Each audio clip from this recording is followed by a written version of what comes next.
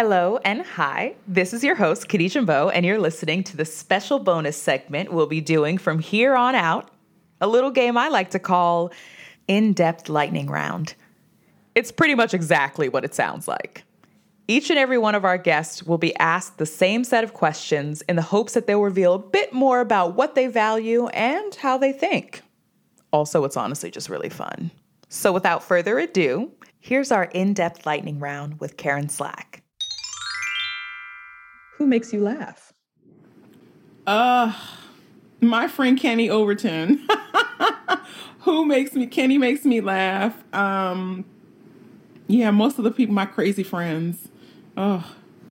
If the world, all the humans were to disappear because of some huge cataclysmic event, and there was a new batch of humans that were getting ready to come up, what piece of advice would you give them? Always trust yourself and listen to yourself. Self, and not in a way of ego, but just in a way of that inner voice. Take the beat to listen to the inner voice. So we've talked about a lot of the things that you're able to do.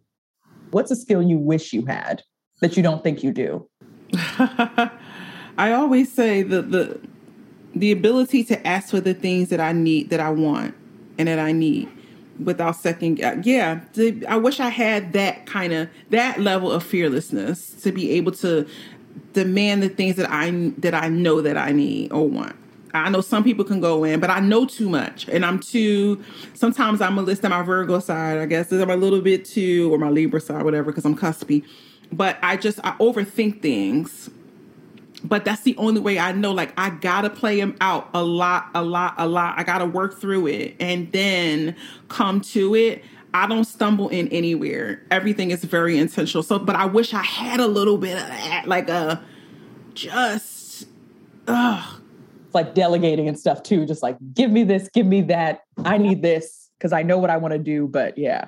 I don't have that. And I think that, and some people may say that I have that. What's a song you wish you wrote? Ooh. Any Stevie Wonder song. Good answer. Any Stevie Wonder song, any Marvin Gaye song. I mean, Stevie Wonder, what a masterful. My sister and I used to just call each other and sing "I Just Called to Say I Love You" and hang up, and then call each other back and actually talk.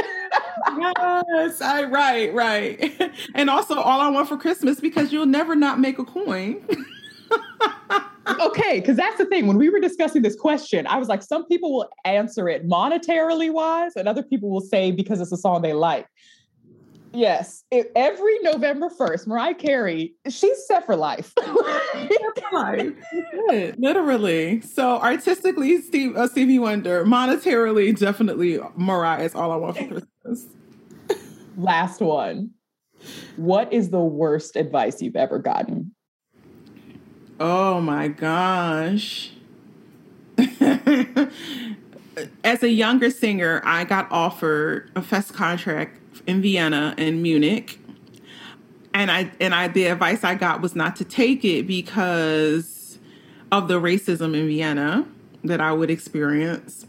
And because I was already sort of like working in the States a little bit. And then also, also Vienna was like, we don't know what to do with you, but if you want to come and sit in the house, whatever, fine, you can do that. And then in Munich, it was like, I can't promise you anything to sing on the stage, but we can offer you a position. And so it's sort of the same thing, but for two different reasons.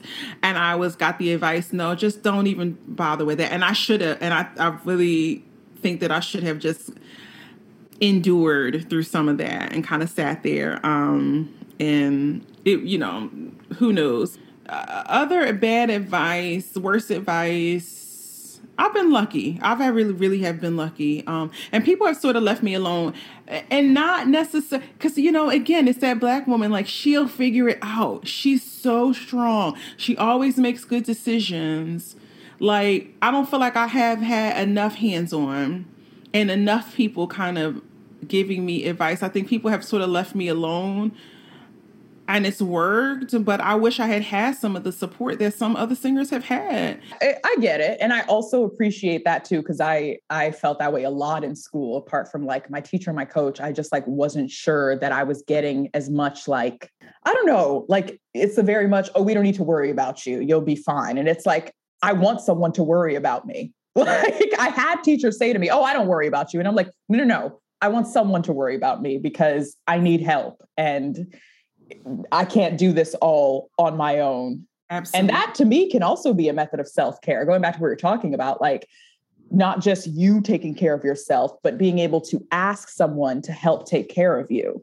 Mm-hmm. And like, I know you were talking about wanting to make sure, sorry, this is going to be the final question. I promise.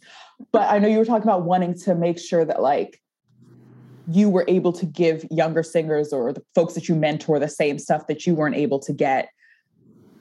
But then you were also talking about how you struggle with saying no sometimes because you've seen so much. And I just wanted to kind of ask a bit more like expansion or clarification on that. Mm-hmm. If that makes sense? Yes, it does.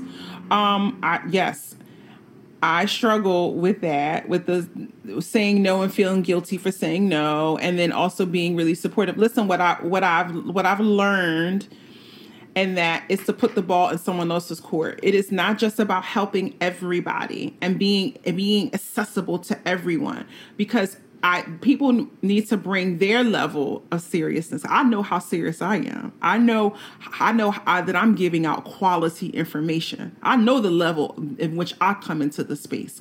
Now, when someone comes to me, I need to not be able to say yes to everybody, but to have them come with a certain level of seriousness. And what are you bringing to this table? So instead of expecting to give, no. Somebody else need to come with a certain level of giving, of showing that they are, I hate this word, but worthy of, or I don't know another word you could to use, but to be in that space, and not just because I'm this and I'm that and all those things. No, because my time is limited. Thank you, because you're showing us that you are still very much in process. You're still learning, even if you are whatever people will call established. Mm-hmm. And I just want to thank you for being so open and, of course, honest. Because what are these conversations if they aren't those two things at the very least? Waste of time.